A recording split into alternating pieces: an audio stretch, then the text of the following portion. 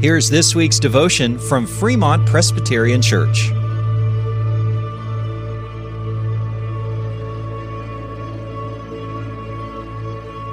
Hello, Fremont. Today, we are going to take a look at Colossians 2:16 through 23. Therefore, let no one pass judgment on you in questions of food and drink or with regard to a festival or a new moon or a Sabbath. These are a shadow of the things to come, but the substance belongs to Christ. Let no one disqualify you, insisting on asceticism and worship of angels, going on in detail about visions, puffed up without reason by his sensuous mind, and not holding fast to the head, from whom the whole body, nourished and knit together through its joints and ligaments, grows with a growth that is from God. If with Christ you died to the elemental spirits of the world, why, as if you were still alive in the world, do you submit to regulations? Do not handle, do not taste, do not touch, referring to things that all perish as they are used, according to human precepts and teachings. These have indeed an appearance of wisdom in promoting self-made religion and asceticism and severity to the body, but they are of no value in stopping the indulgence of the flesh.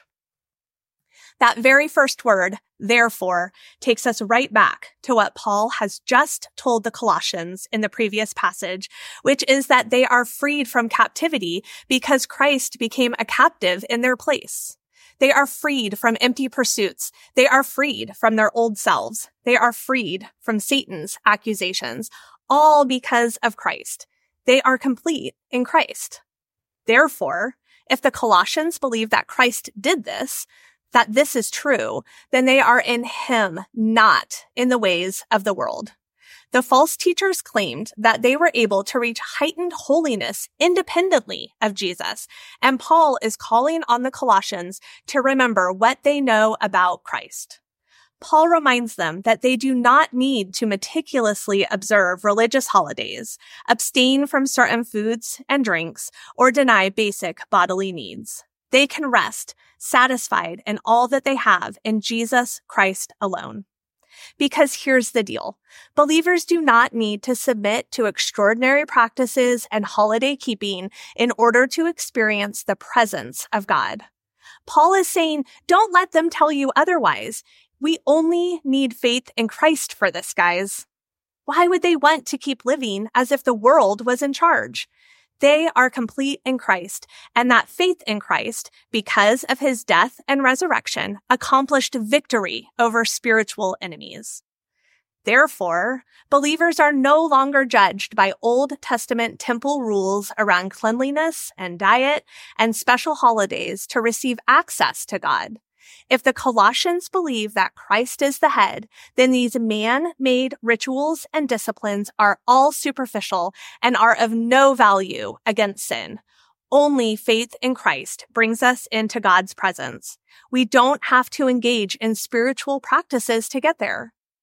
Jesus' death means we are no longer bound to the elements of this world. The human commands and doctrines are of no consequence to us and our access to a healthy relationship with Christ. Jesus triumphed over the rulers and authorities, which means he triumphed over all their nonsense too. So how's this working for you? Are you living as if the world is in charge of you? Do you submit to the world's demands and human rules in order to look or feel more spiritual, more wise, more in control? Or are you living as if fellowship and acceptance with God are in charge of you? You are complete in Christ. Christ is the way to being in God's presence. He is the head from whom the whole body is nourished and knit together, growing with a growth that is from God. And that is all we need. See you all Sunday.